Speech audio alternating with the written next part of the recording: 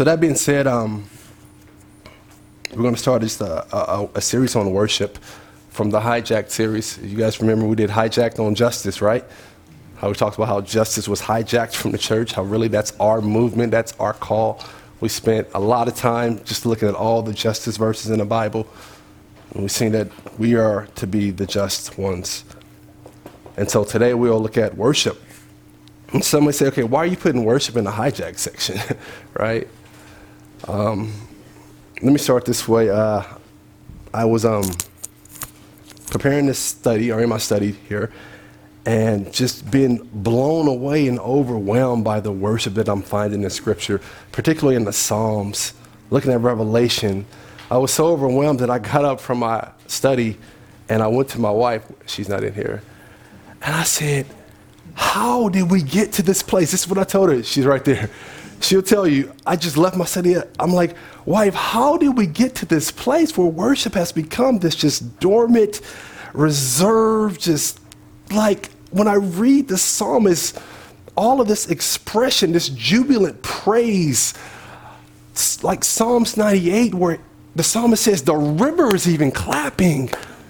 I'm like, how did we get to this place in the church where we just go to church and we sing about the glory of God? And that's not what you find in the Scriptures. And so it just really bothered me. I just stopped what I'm doing because I'm like, how did we get here? And we got here through a lot of different things. We got here through church, largely. You had different denominations where they stopped using instruments altogether.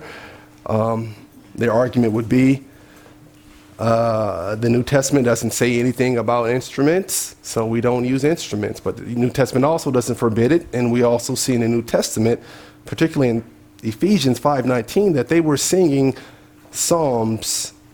And if you are singing psalms, meaning you're singing psalms like Psalms 119 and 50, and so you would see that they're using instruments, and you would see that they're clapping their hands. So I don't know if that's a real strong argument. And not only that, you go to Revelation, not with an S, Revelation, and you find the 24 elders there, they're praising God with a harp.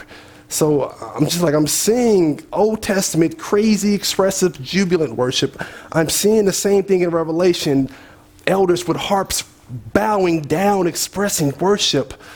So I'm like, where did we get this from? And so that's what I hope to kind of dig into through this series, looking at worship, looking at music, looking at our response to worship.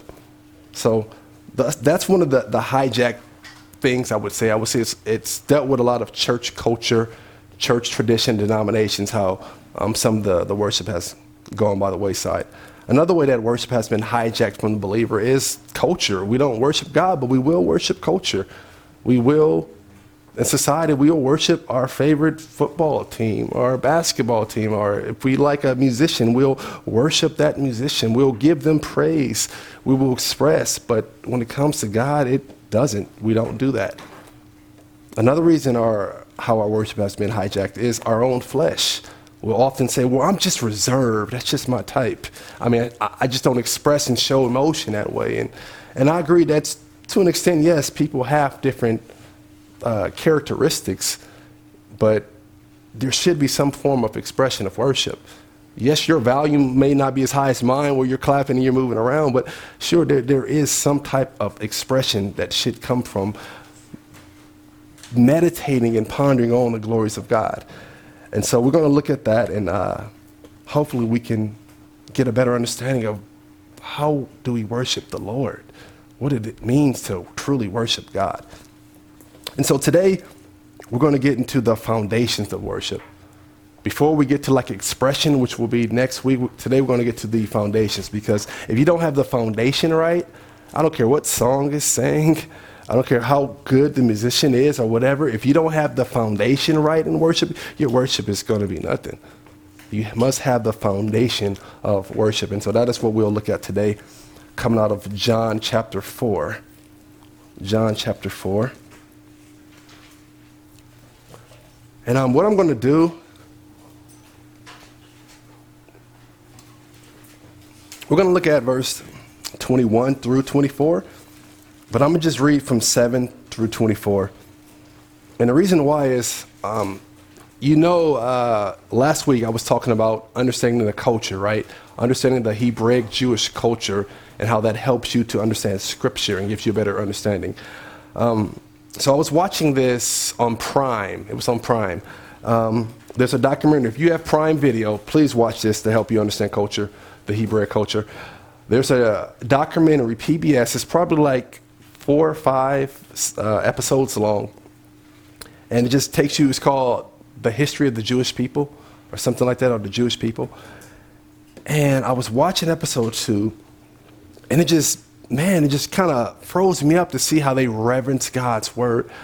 In this episode, they came in, they would take the scroll, they literally had a scroll, not Bibles like us, but they had a scroll, and the person would walk in with the scroll, and all the people would just marvel, and he would open it up, let's say whatever, let's just say it's Isaiah, and he'd walk in and with the scroll, and there was just this reverence in all of the audience. They're just looking, and he would go around in the pulpit just like this, and they're just reverencing God's word like this. And then they would have someone read God's word, and they believe God's word is so holy that you can't even touch it. So they had this stick that allows them to read God's word, and she would just read it. They had this lady read it, and it was just like, man, it was just such respect and reverence for the word of God. And that's something I think we lose sometimes. We want to get to our text, and then really, I'm speaking as a preacher now, we want to get to our text and then just go right into what we're going to say, but we must reverence this word of God. So I'm going to read verse 7 through 24, and without commentary, just take it in, take in God's word. This is Jesus' interaction with the Samaritan woman.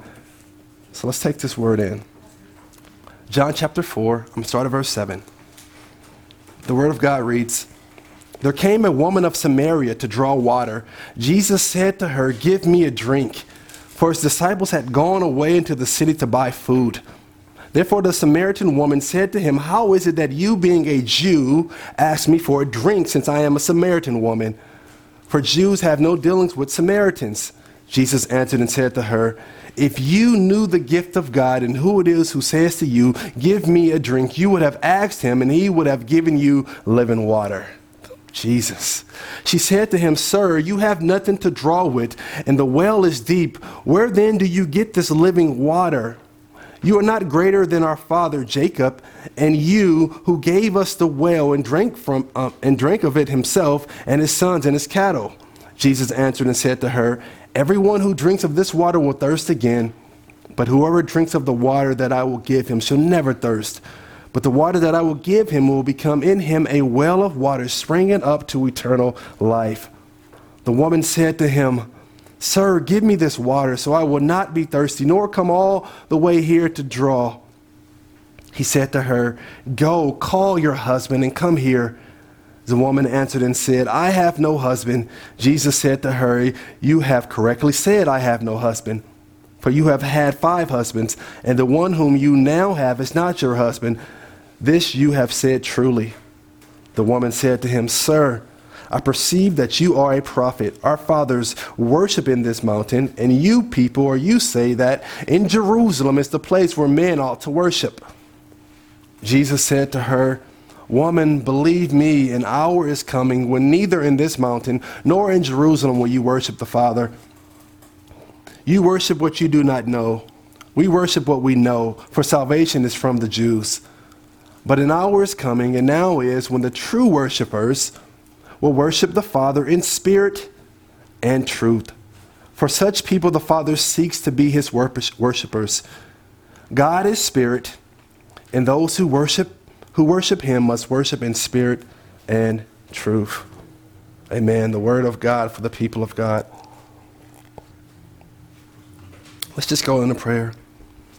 Heavenly Father, we thank you for your word. Thank you for your mighty word, Lord God. Oh God, help us to see more of your truth, God, in your scripture. Lord, help us to grow closer to you, God, as we look at your word. Correct us, encourage us, show us where we fall short. Oh Lord God, show us how and what it means to truly worship you. God, we don't want our worship to be in vain. We don't want our worship to be the ways of the world. God, we want it to be as you say it in your word. Show us what true worship looks like. Show us what true worship that the Father demands. This is our prayer, Lord God. Glorify your name through your word. This is our prayer in Jesus' name. Amen. Amen. So that's the word of God for the people of God. Now, we read through that whole thing, but we're going to kind of pick up in the middle of the conversation. We're going to pick up around verse 19 or 15. And so what we see here is we have Jesus, he's with the Samaritan woman, the woman at the well, and he's having a conversation with this woman, right? He's asking for a drink. She's shocked that he asked for a drink. Then the conversation turns from living water, H2O, and living water. The conversation turns instantly from that to a conversation about her marital status. Isn't that a jump, right? Isn't that a change? We're talking about water over here, H2O, Jesus said living water, and that conversation just jumps all of a sudden to this woman's marital status, history. Jesus exposes this woman's past without this woman even saying a word. She didn't say anything about her past, but yet Jesus knew it all.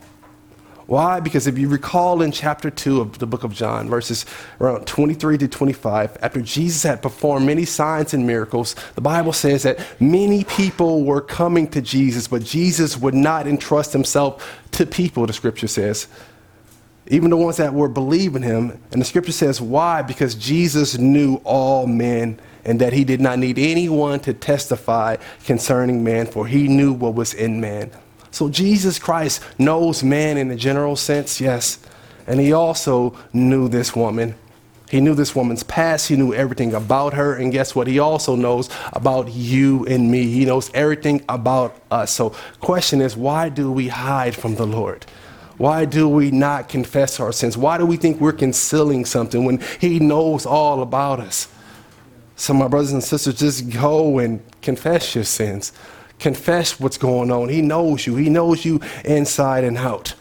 So Jesus is beginning to dig into this woman's past without her permission. He's telling this woman what she's currently doing, what she has done in the past. And this woman realizing, having told this man not one thing, she realizes that she's in the presence of someone special. She realizes he's just not a normal man. And so she says in verse 19, the woman says, "Sir, I perceive that you are a prophet."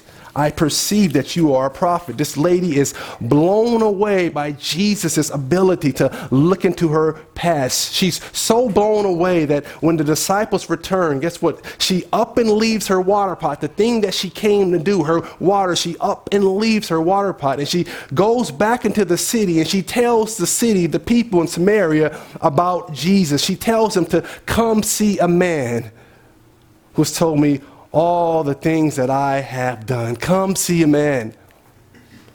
Now, did Jesus really tell her literally about everything that she has done?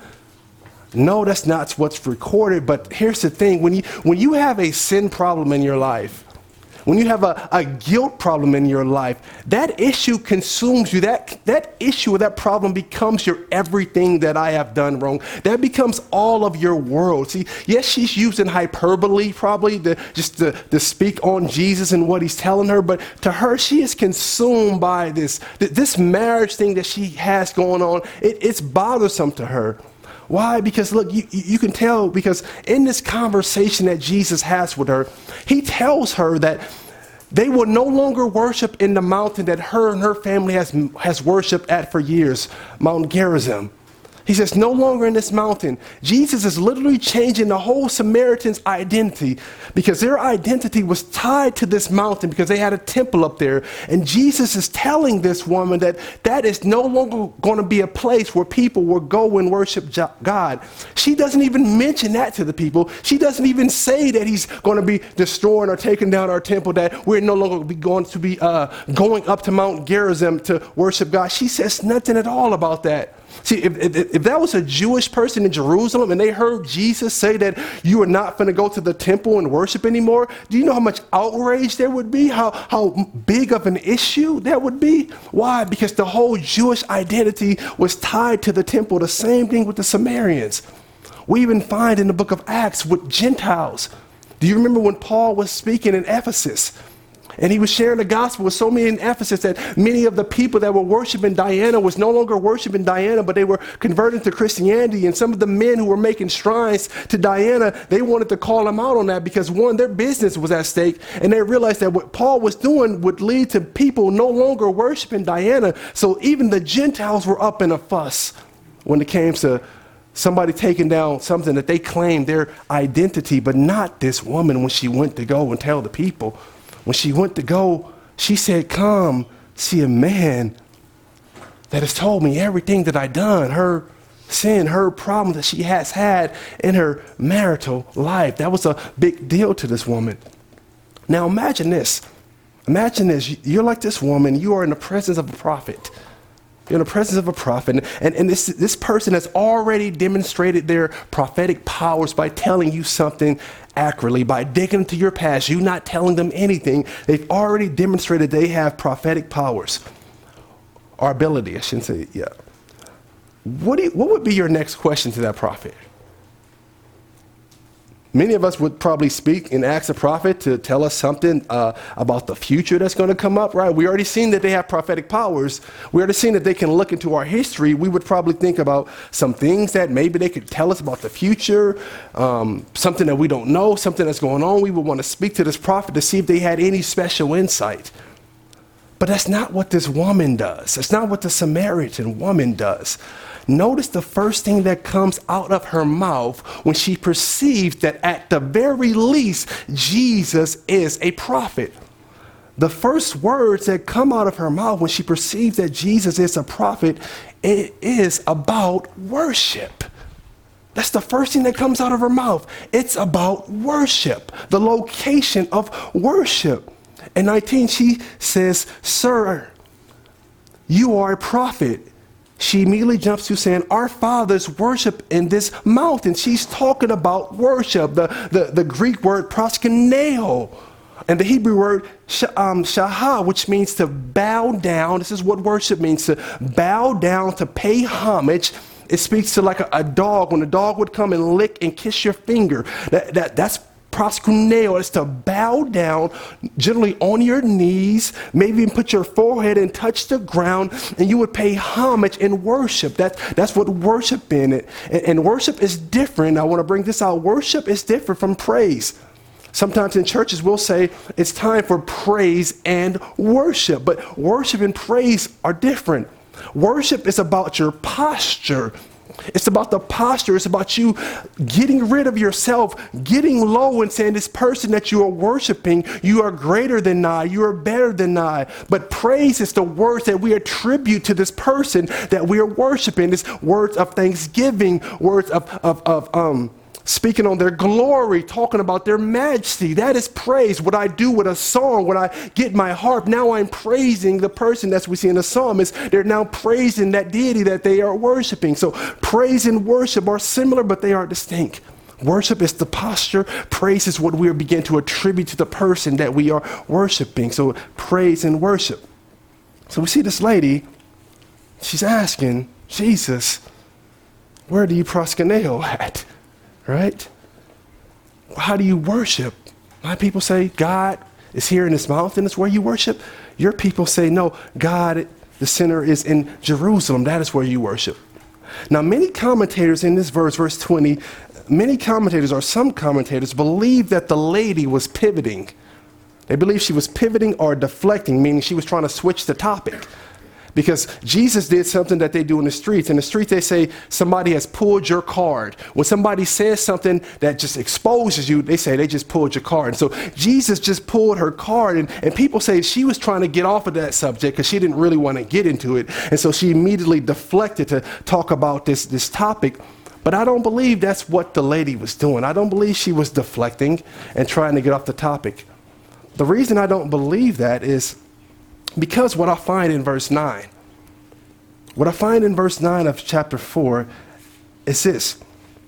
When Jesus initially came and spoke to the Samaritan woman, what did the Samaritan woman say to Jesus? How is it that you, being a Jew, ask me for a drink since I am a Samaritan woman? See, the Jews and Samaritan had this beef.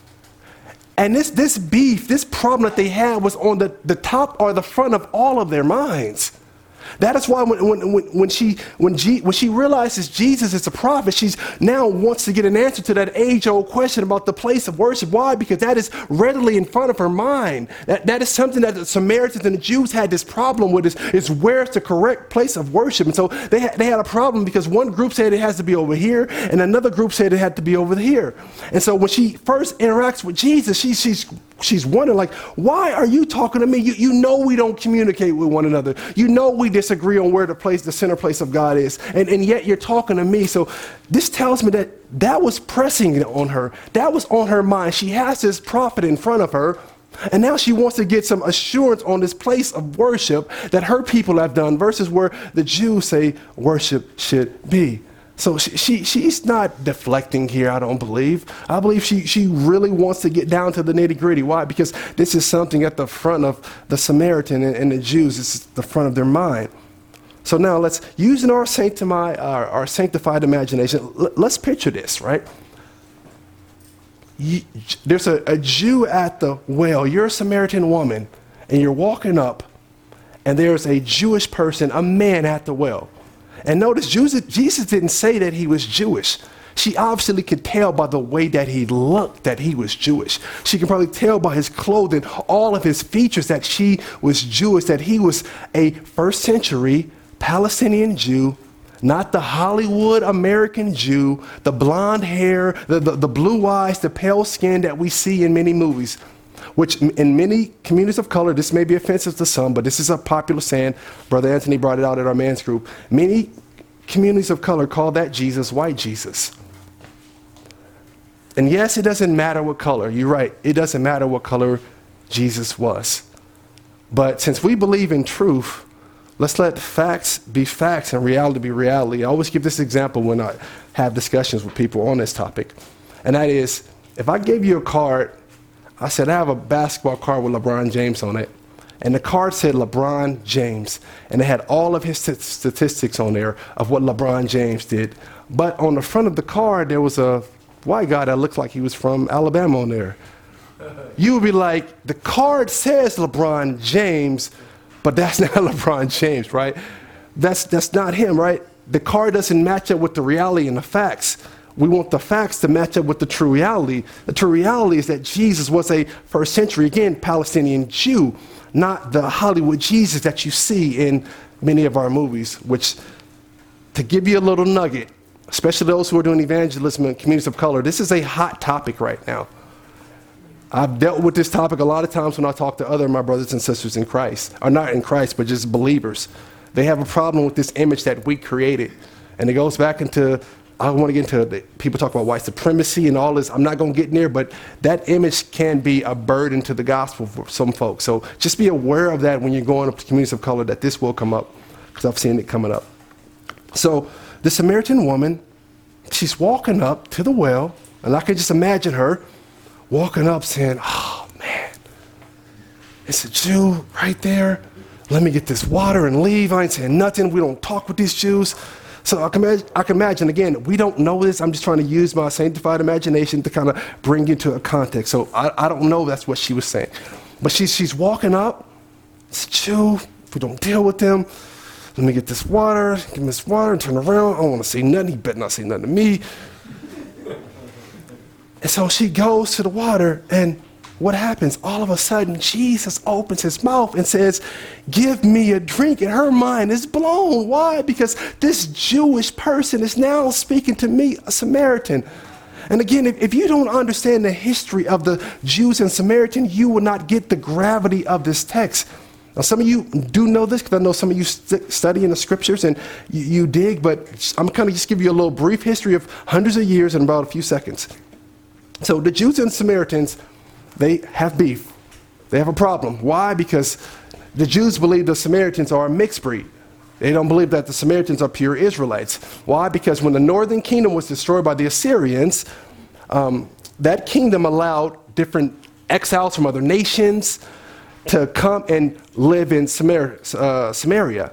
And the Israelites that were left in Samaria, they began to kind of intermingle with those people from different nations. They began to marry some of those people from different nations. They began to take on their gods, to take on God's Lordgy. They began to take on their gods. They began to take on their practices. And so they weren't considered to be pure Israelites. So that's one reason. Also, in the second building of the temple, when Ezra and Nehemiah went back, do you remember they building up the temple and building up the wall? Jews, they wouldn't allow the Samaritans to even participate in the building of those walls. You can find this in the book of Nehemiah, Nehemiah 13:28, if you want to read on your own time. There was this priest, right? There was this priest who had married a Samaritan, and Nehemiah didn't allow this priest into the worship. And so historians say either it was after this moment that the Samaritans went to Mount Gerizim and built their temple, or it was even prior before this moment that the temple was already built. But it was somewhere around this time where Jews and Samaritans had no dealings with each other. The Jews would go and worship in Jerusalem, and the Samaritans would go to the mountain, Mount Gerizim, and they had their temple, and they would worship there. And so that's how this split came. And not only that, but the Samaritans, after this period, they really developed their own identity. They believed that it was Mount Gerizim, that was the chosen place of God, that was the center of worship where it should be, and not in Jerusalem, which would be offensive to Jews. They even called Mount Gerizim the navel of the earth. The Samaritans believed that the dust of Adam came from Mount Gerizim. You see how they're making their own identity? They believed that Noah erected his altar on Mount Gerizim, and the Samaritans believed that they are the true heirs of the Mosaic tradition, not the Jews in Jerusalem. So now you can see why there is this beef, why there was such a big idea, why she was so off guard when Jesus mentions that he wanted some water. She's like, hold on, I'm a Samaritan. Why are you talking to me? So that is why there was such hostility. So in this text, back to where we are. So again, this lady, the Samaritan woman, she's realizing at the very least that Jesus is a prophet. And so again, she brings up this age-old question about the place of worship. Remember, the Jews say Jerusalem, we say Mount Gerizim. So she's basically saying, what say you, Jesus, right? What say you? Where is the place that we ought to worship? Where is the center where God dwells? Where's the place where his presence dwells? Is it Gerizim or is it Jerusalem? What say you, Jesus? And what does Jesus say in verse 21? In verse 21, Jesus says to her, woman, believe me, an hour is coming when neither in this mountain nor in Jerusalem will you worship the Father. So Jesus' answer, if you will, and she doesn't ask the question, but she's getting at this, but Jesus makes the point to say it is neither. It is neither at Mount Gerizim where you Samaritans go and worship, and it's neither in Jerusalem. He said there's coming a time where it won't be there or won't be in Jerusalem. There's coming this time. So yes, worship will still be taking place in the future, he shows us. We know that from Revelation. We see that worship is always going to take a place. But when it comes to location, Jesus doesn't say a location. That is the response that Jesus, when he responds to this woman, he doesn't say it's going to be in this particular location. No, that is not what he says. He does not give her an exclusive place where God's presence will dwell. But what does he tell her? Skip down to 23. We're going to go back to 22 later, but I want you to skip down to 23. Look what he tells her. Look how he responds to her. He tells her that an hour is coming, and now is, when the true worshiper will worship the Father in spirit and in truth. He said there's an hour that is coming and now is where the true worshiper will worship in spirit and truth.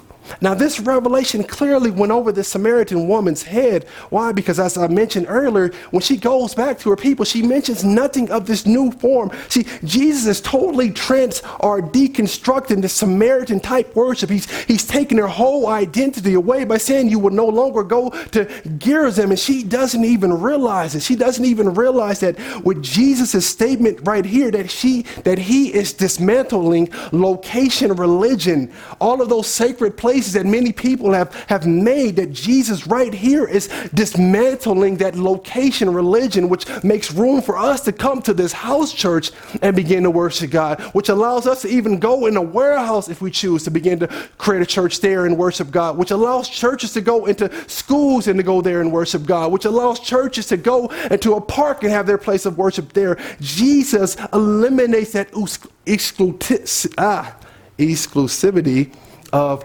location worship, location religion. And this lady has no idea of the depth of what Jesus is saying in this verse. She has no idea that what Jesus just said, how there will be no exclusive place of worship, is going to bring together many Jews and Samaritans when the gospel goes forward. See, the Samaritans were some of the first to believe the gospel when it went forward. In the book of Acts, Acts chapter 4, with Philip, when Philip goes down to Samaria, he preaches the gospel. He preaches Jesus. And guess what? Some of those Samaritans believe. That feud, that beef that the Jews and the Samaritan had, guess what? Through the gospel, that beef gets squashed. And that's the same thing even in our culture. The only way we're going to see true racial harmony in this world is through the gospel. The gospel is the only thing. The gospel is the thing that combines us, that says that we are all sinners and that we are all in need of a Savior. That salvation binds us. And it was that salvation that helped bring about the end of the beef between the Jews and the Samaritans who believe. See, Jesus' statements that he was making about the time coming were huge statements. The fact that he said there's no longer going to be a location, it's no longer about a place, I mean, that's the end of temple sacrifice. See, Jesus' statement here is huge. Jesus' statement to this woman is truly good news. But the woman, she fully didn't get the good news, the depths of what Jesus was saying. Why? Well, we know because the Holy Spirit wasn't freely given at that point in time. She didn't have the full revelation. The Holy Spirit wasn't freely given at that time. Why? Because Jesus had not yet been glorified. And not only that, you must understand when Jesus made these statements to this Samaritan woman, guess what? They were still under the old covenant. You must understand that. Remember, the old covenant was still intact when Jesus made these comments. The Jews were still going to the temple to perform sacrificial sacrifices. They were still going to Jerusalem for holy days and festivals. They were still under the old covenant. Remember, a covenant in the Bible has to be made or ratified in blood. Jesus had not yet gone to the cross to shed his blood to institute the new covenant. You must understand that they're still under the old covenant. That old covenant is still in effect, which gives us light into why Jesus says in verse 21 that an hour is coming. In 21, he didn't say an hour is coming and now is, but an hour is coming. See, he says that because that old covenant, as I mentioned, was in effect. And what I want to do, I want to show you the distinction between Jesus saying the hour is coming versus the hour is coming and now is. Because in verse 23, when he says the hour is coming and now is, he's talking about the worshiper, worship it in spirit and truth. And verse 21, when he says the hour is coming, has not yet come, he's talking about the location. So these are two different topics, two different things. And what we find in the Bible, that this is not Jesus' first time using this phrase. I want to show you this. We see here in chapter 4, he uses this phrase, the hour is coming, and now is, and the hour is just coming. But also in chapter 5, look in chapter 5 and look how he uses this word. Chapter 5, verse 25. He says this here.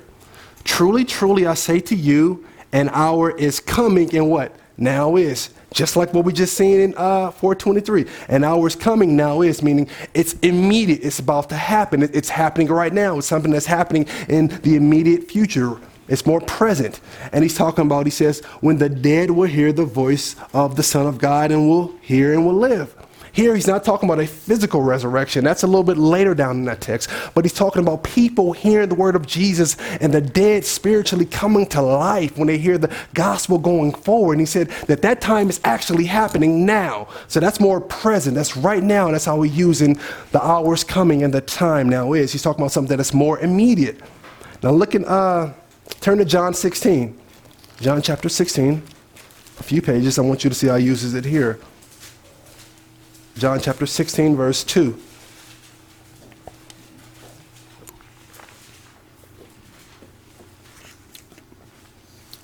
I'm going to start in verse 1, and then we'll read down. He says, these things, he's talking to his disciples, these things I have spoken to you so that you may be kept from stumbling. He says, they will make you outcast from the synagogue. Here we go. But an hour is coming. He doesn't say now is, right? He just says an hour is coming for everyone who kills you to think that he is offering service to God. So now he's talking about a future event that's going to happen, right? Disciples are not being killed right now, right? Not at all. Jesus hasn't even gone to the cross yet. He's speaking about a future event that's not yet quite immediate, but it is coming. So he says the time is coming. He doesn't say the time has come and now is, right? He's talking about a future event. Look at 32, same chapter, chapter 16, 32. Look at what he says here. He says, behold, an hour is coming and already has come for you to be scattered each to his own home and to leave me alone. Now he's talking about something that's immediate, more immediate that's about to happen, right? Jesus is going to get taken. What's going to happen? All of his disciples are going to begin scattering and running and not even acting like they know Jesus. Do you see the difference now between a time is coming and a time is coming and now is? Are we seeing that? Clear? Okay, I need you guys to be with me here. So now let's go back to our text. 4.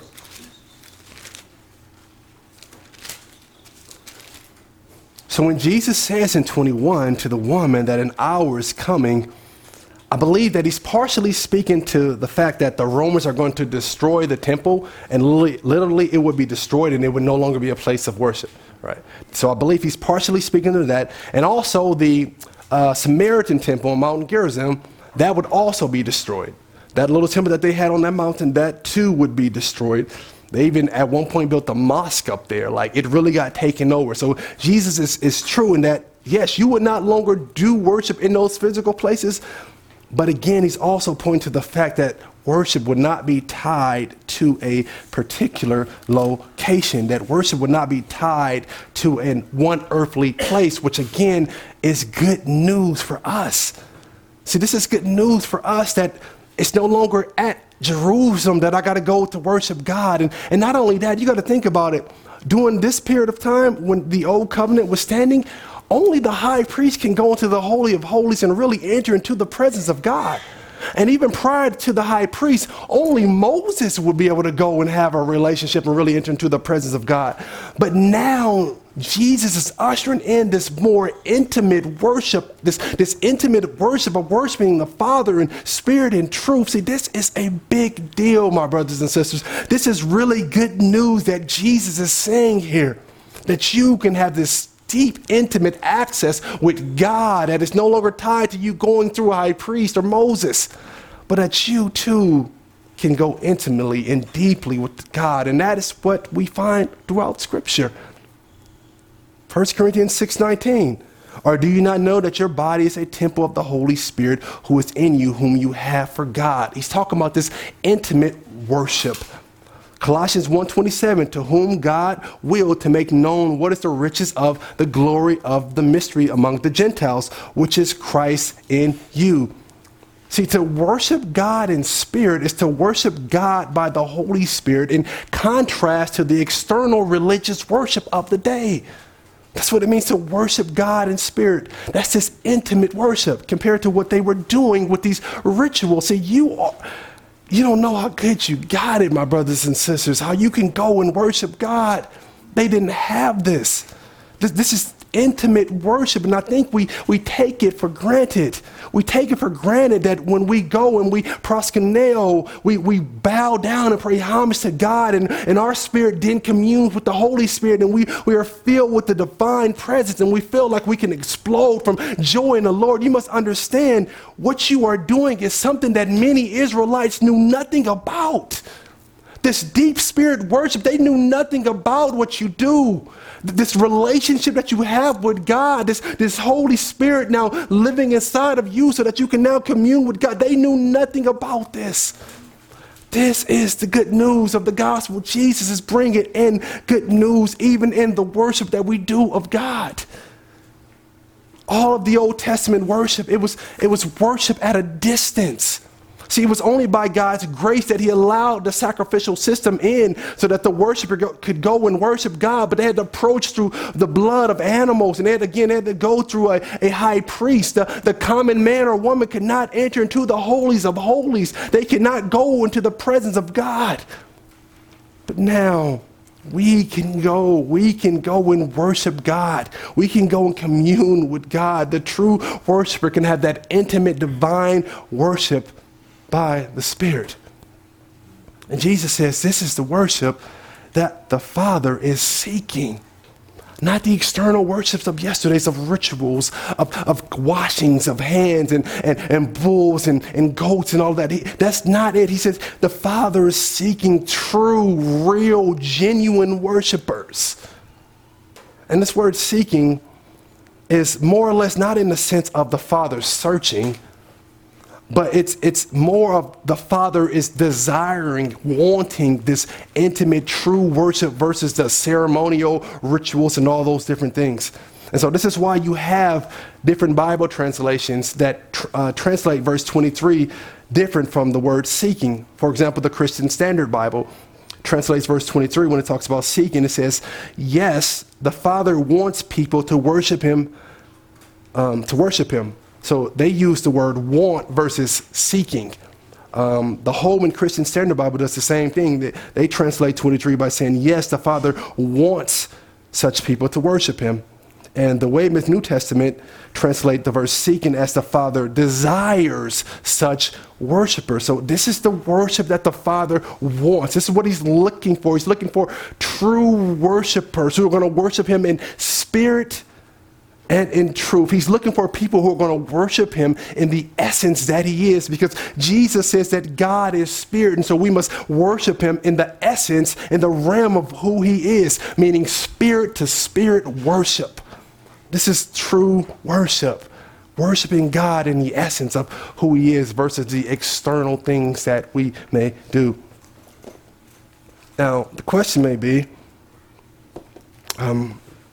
how does this work, this spirit-to-spirit worship, communing God intimately?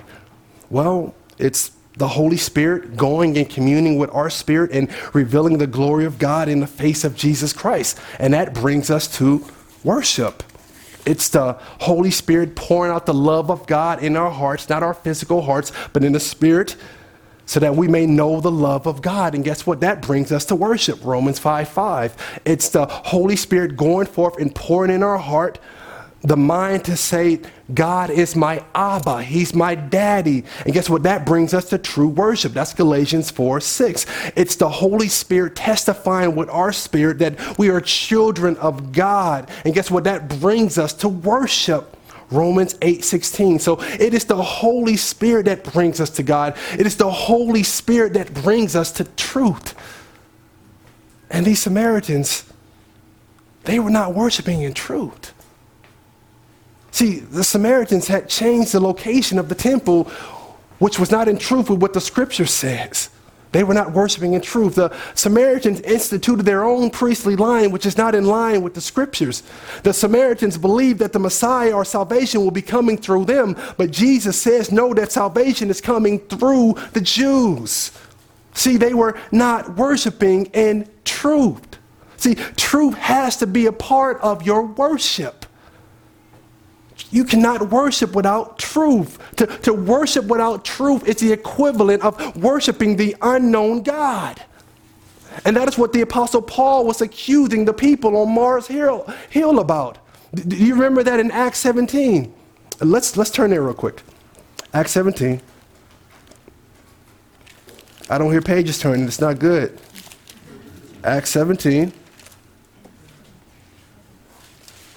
Just want to show you this.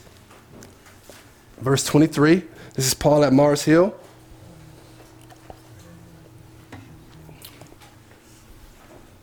Look what he says here. Paul says, for while I was passing through and examining the objects of your worship, so they're doing their proskuneo, he He says, I found an altar with this inscription, to an unknown God. So they were even worshiping this unknown God, right? He says, therefore, what you worship in ignorance, they're lacking truth, they don't know. He says, this I proclaim to you. And from there, Paul begins to do what? He begins to give them truth. He begins to give them truth. He tells them about their own sin. He begins to tell them the truth about there's judgment to come. He begins to tell them about repentance. He begins to tell them about Jesus. He gives them truth. See, they were just worshiping without truth, and worship without truth is just pointless. If you're just worshiping what you do not know, see, you must know what God has done. You must know Jesus and the gospel. That is essential to your worship. You must know Jesus. You must know what he has done on the cross. You must reflect on your salvation. That must be involved in your worship on the first level. That is the first level. When we come time to worship, we must reflect on the gospel. We must reflect on that we were sinners separated from God, headed to eternal damnation. We must reflect on that as our first level, our primary level of worship. And then on our secondary level, we begin to reflect on God taking us through our circumstances, and we experience this true in those circumstances. We must reflect on how we were broken and God brought us out, how we were in tough situations and God's brought us out. See, we begin to work up on the first level. We begin to focus on the gospel as we begin to worship God, but then we also can go on that secondary level that's unique to each individual person. Each person has gone through trials and has witnessed God's glory come and bring them out. And it is those things that we begin to think on that brings us to a place of worship. See, truth has to be in your worship, my brothers and sisters. It has to be there. And that was one of the things that was lacking in the Samaritan worship. Not only that, the Samaritans, like the Sadducees, they only held to the Pentateuch, the first 5 books of Moses. That was the only part that they believed it was God breathed. So again, right there, they're missing out on a whole bunch of truth.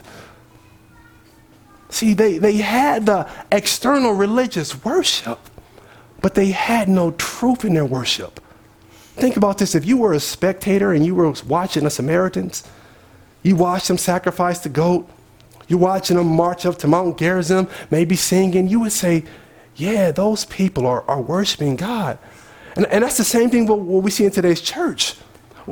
We see people that go to church, they're clapping, they're singing, they're rejoicing, they're dancing.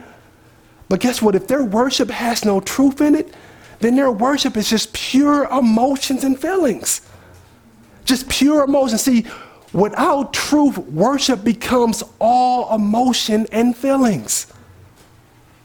Yes, the Hebrew people were a visceral people that looked deep into the inner of the soul to understand things. But guess what? They also had a mind. They also believed in the intellect. Brothers and sisters, you need truth to worship God. It can't just be based on feelings, on how I feel today. Because, you know, our days are ups and downs. When we're feeling good, certain days we feel good. We are ready to worship. Certain days we come in here, man, we're not feeling it. Why? We can't base our worship on how we feel in feelings. But worship has to be based on truth. Those primary and secondary levels, the primary level of the gospel, and also our secondary level of our own interaction with God. You have to think on those things. So again, as I mentioned, the Hebrew people, they were visceral people. We looked at that last week, but they also believed in the intellect. And one of the examples of that is in Luke 10. In Luke chapter 10, Jesus is having a conversation with a lawyer, the Hebrew Jewish lawyer. And the conversation is on inheriting eternal life. And so the lawyer says this to Jesus on how to inherit eternal life. He says, you should love the Lord your God with all your heart and with all your soul. He says, with all your strength, and guess what? And all your mind, and your neighbor as yourself. And what did Jesus say to that lawyer?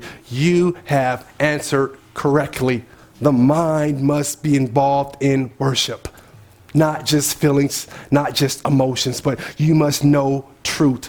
What does Romans 12:2 tell us? To be transformed by the renewing of our what? Mind. Your mind matters. Truth has to be in worship. And I know we can criticize the really charismatic Pentecostal person that's dancing around and maybe they have a little truth, but I also want to remind you the other end of that spectrum, the erudite, reformed, all intellect, all doctrine, no emotions person. Both of them people are equally wrong. Both. Yes, we need the intellect and the mind, but we also express it in our feelings and our emotions. It is both. It's not all one way and it's not all the other way. It's both. And so Jesus shows and pulls out to the Samaritan that they were worshiping what they did not know. I mean, that Samaritans had no truth in their worship. They had no truth. You need truth. And guess what? Jesus is ultimately that truth. You can't worship God without Jesus. Because Jesus is the sacrificial lamb. He is the sin offering. He is the guilt offering. He is the peace offering. He's the one that brings peace between man and God. You have to have that truth. Jesus is the truth, John 14:6. We must have truth in our worship. Yes, we worship in spirit, our spirit communing with the Holy Spirit, but we have to have truth in our mind and understanding of what God has done in the gospel and what God has done in your own life.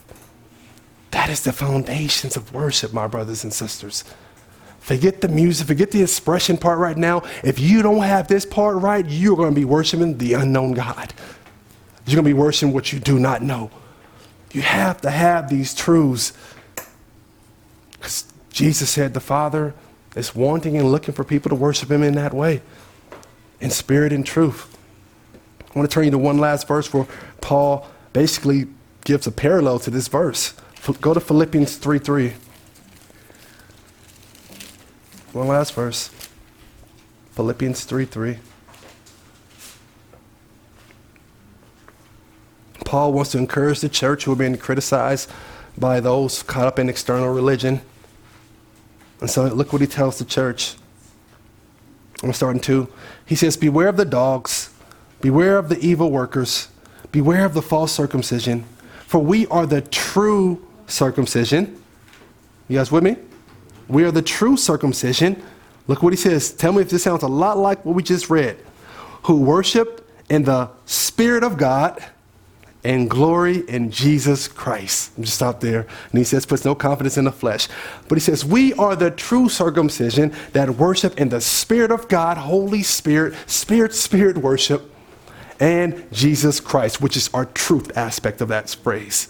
That spirit and truth, worshiping in the Holy Spirit, by the Holy Spirit, truth, Jesus, the living word made flesh, the word of God. That is how a person worships. Outside of that, you will be worshiping the unknown God. Outside of this, you will be worshiping in your feelings and your emotions. And that is not true worship.